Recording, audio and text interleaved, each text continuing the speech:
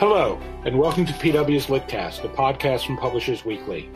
In each episode, we speak with authors of both fiction and nonfiction works.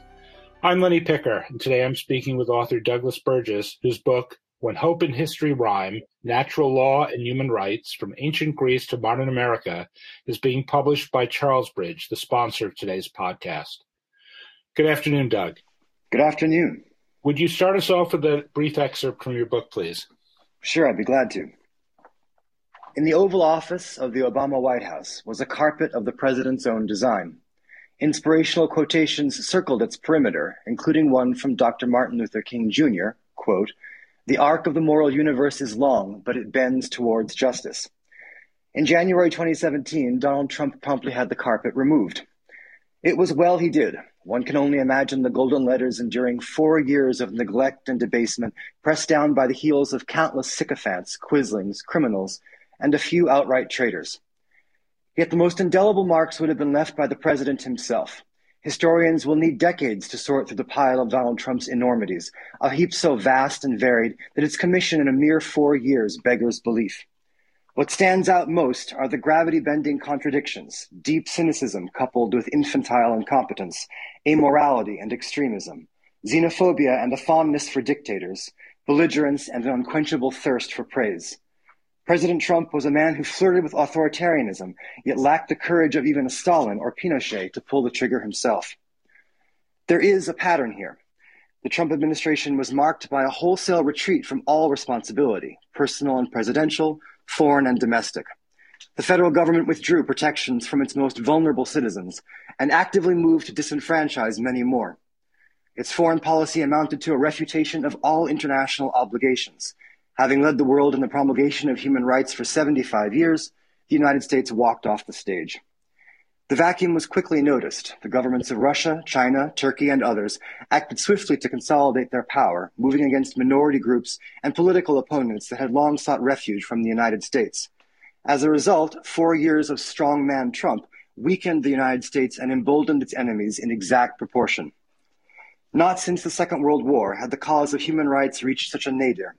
It therefore became the imperative and urgent task of the next administration to craft a new understanding of right and justice for the next century, with a commitment to the United States' re-engagement with the world. If nothing else, the 4 Trump years cogently demonstrated the folly of isolationism. However, there is also a danger of overcorrection. Neoconservatives harken back to the Cold War presidencies of Dwight Eisenhower and Ronald Reagan for inspiration when America was a city on a hill, shining its democratic beacon around the world. But after Trump, any attempt to blithely reassume the mantle of moral supremacy would be met with ridicule. The United States must earn its allies' trust. This can only be done through good faith and commitment to a clearly articulated vision of the world we seek to create. And while that task may be great, President Joe Biden has advantages, some more apparent than others. Trump's appalling record on human rights had one unintended benefit. For the first time in decades, human rights are no longer viewed through the narrow prism of Western democratic values. The conversation has changed. Moreover, the language of rights is no longer exclusively the province of states or non-governmental organizations. The global pandemic accelerated a process already well underway, as new alliances formed and transnational communities coalesced around shared values. Forced confinement produced a moment of pause and reckoning that led many to question assumptions they had long taken for granted. The result was an upsurge of social activism. In the United States, for example, the murder of George Floyd detonated a powder keg of suppressed rage against racial injustice, fueled by the president's reactionary response. Hundreds of thousands took to the streets. Yet in the midst of social and economic crisis greater than any in living memory, something new and extraordinary emerged. "I can't believe I'm going to say this," activist and author Ta-Nehisi Coates declared in June 2020, "but I see hope. I see progress." The expression of that hope, the very idea of progress, is rooted in a profound faith in natural rights. At rallies, vigils, and marches throughout the United States, protesters articulated an ancient truth transcending class and race. No one should fear the state that protects them. But why should that be so? On what basis do we claim a right or demand that the state honor it? The answer, not coincidentally, also provides the path for American re-engagement on human rights. Thanks for that, Doug. Could you elaborate on what you mean by natural law, which is in your subtitle, and you just referred to natural rights? So what do you mean by that, and what is that distinct from? Well, the idea of natural law in Western society goes all the way back to ancient Greece. And it's the idea that there is a law which transcends humanity itself. And it's been understood in various times as the mind of Jupiter or the mind of God or law that exists in nature. It's not the law of the jungle. It's not like some kind of scientific principle.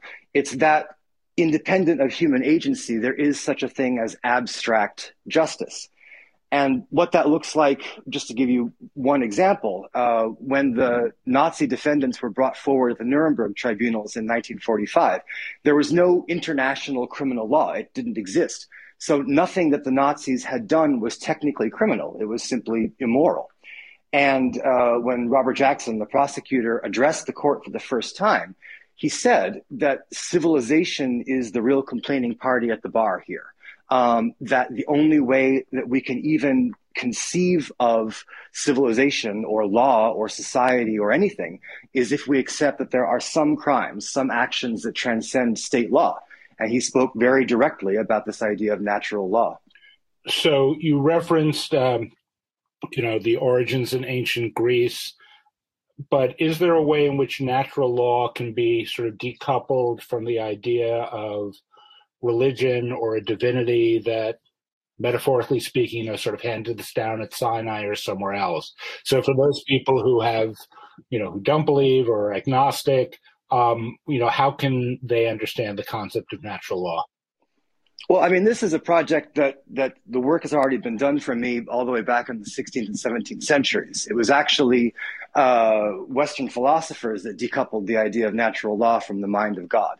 And I think probably the most famous example of this was the Dutch 17th century philosopher Hugo Grotius, who wrote that all these things would be true. In other words, natural law would still exist even if God himself did not exist, that the impulse towards justice didn't require divinity. And I think that's a mistake that a lot of people make, even some scholars, is to assume that natural law is the same thing as divine or even biblical law, and it's not. In fact, it's not a Western construction or a religious construction at all. You can find elements of it in every single legal code I've ever studied, Western or non-Western, and practically every civil society. So it's something that I go into some length in the book to try and distinguish from, is this idea that, yes, if you look at the history of the idea of natural law in the West, from the ancient world until the late Middle Ages, it is associated with some kind of divine impulse.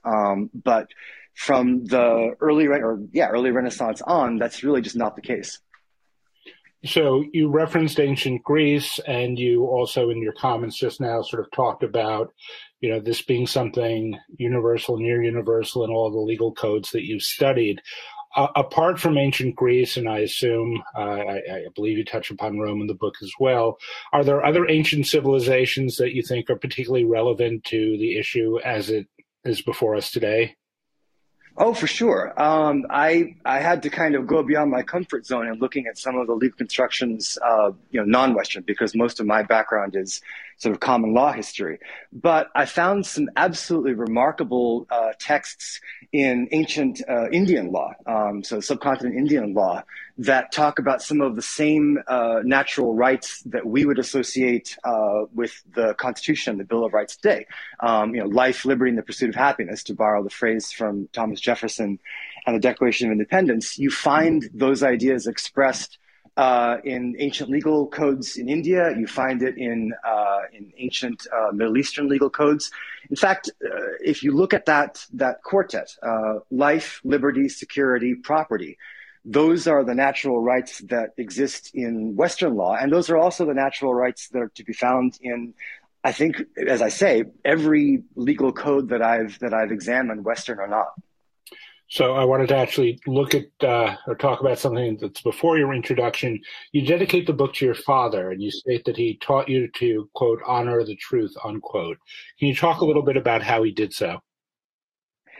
My dad said to never be afraid of unpopular opinions. And he sent me to a Quaker school as a prep school. And that was actually, for the honor of truth, was the motto of the school. And it's sort of an odd story, but when I was a senior at that school, we had a sort of a crisis of conscience at the school, and I was sort of asked to get involved. And I came to him. I said, this may cost me friendships. And my father said, don't worry about that. That the only thing that matters is the honor of truth. And I've kept that with me all these years, right up until the present day. I mean, this book was actually motivated by the death of my partner some almost 20 years ago now. Someone else who was instrumental in teaching me to honor the truth. So that idea has been with me for a very long time.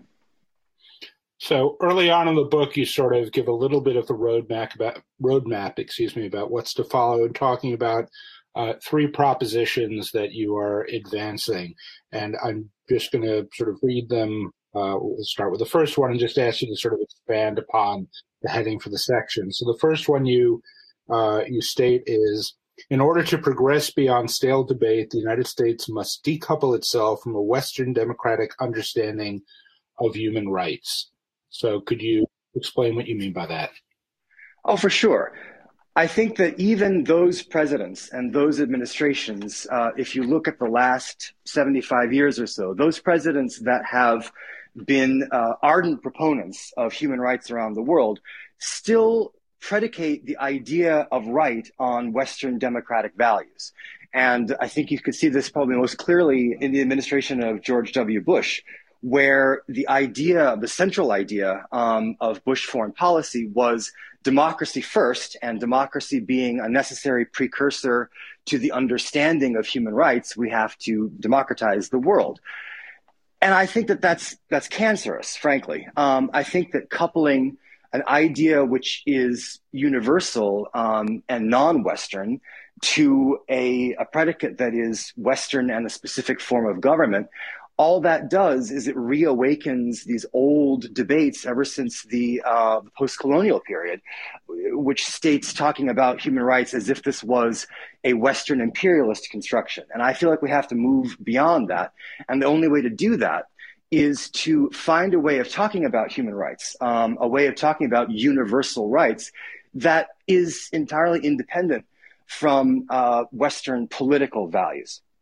So before we get to the next one, when you talk about presidents over the last 75 years, a little bit beyond my lifetime, but certainly during my lifetime, in terms of human rights, for many people, the first name that would pop into their head would be Jimmy Carter. Would you say that his approach to human rights and America's attitude towards human rights was also afflicted or to its detriment was connected with this Western vision? I think it was, but I don't think that we need to fault President Carter or his administration. I think that every president, with the exception of Donald Trump, has made what they would believe to be a good faith effort to uphold human rights around the world. But each president has defined that role differently. And I think, to Carter's credit, he was really one of those presidents that I think pushed the envelope as far as he felt it could be pushed in trying to have not only this sort of Western democratic idea underlying rights, but also rights for their own sake. And he engaged with the United Nations and with the world community in a way that I think very few presidents have done before or since. So it's actually, I think, people will probably remember him more for his work after he left the presidency, which I think reaffirmed a lot of the work that he started when he was president. But looking at Carter's foreign policy from the lens of promoting human rights around the world, I mean, he was an extraordinary man. So the second proposition you talk about early on, which obviously it's carried through the book, I'll just read that. The United States and other nations must distinguish between fundamental rights based on natural law and other rights. So if you could expand on that. Yes, of course.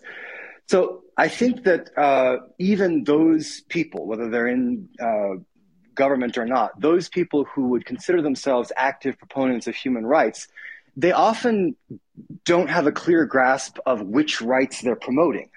And especially if you look at the documents that have come out of the United Nations for really the last 50 years or so, they're simply laundry lists. The Universal Declaration of Human Rights, which was first introduced in 1948, has 30 some odd provisions in which the right to life is listed alongside the right to receive royalties. But there's nothing in the document that says that one right preferences over the other. And in fact, most of the language coming out of the UN serves to reinforce this idea that all rights are universal, or all rights are of equal importance, and all rights are interconnected.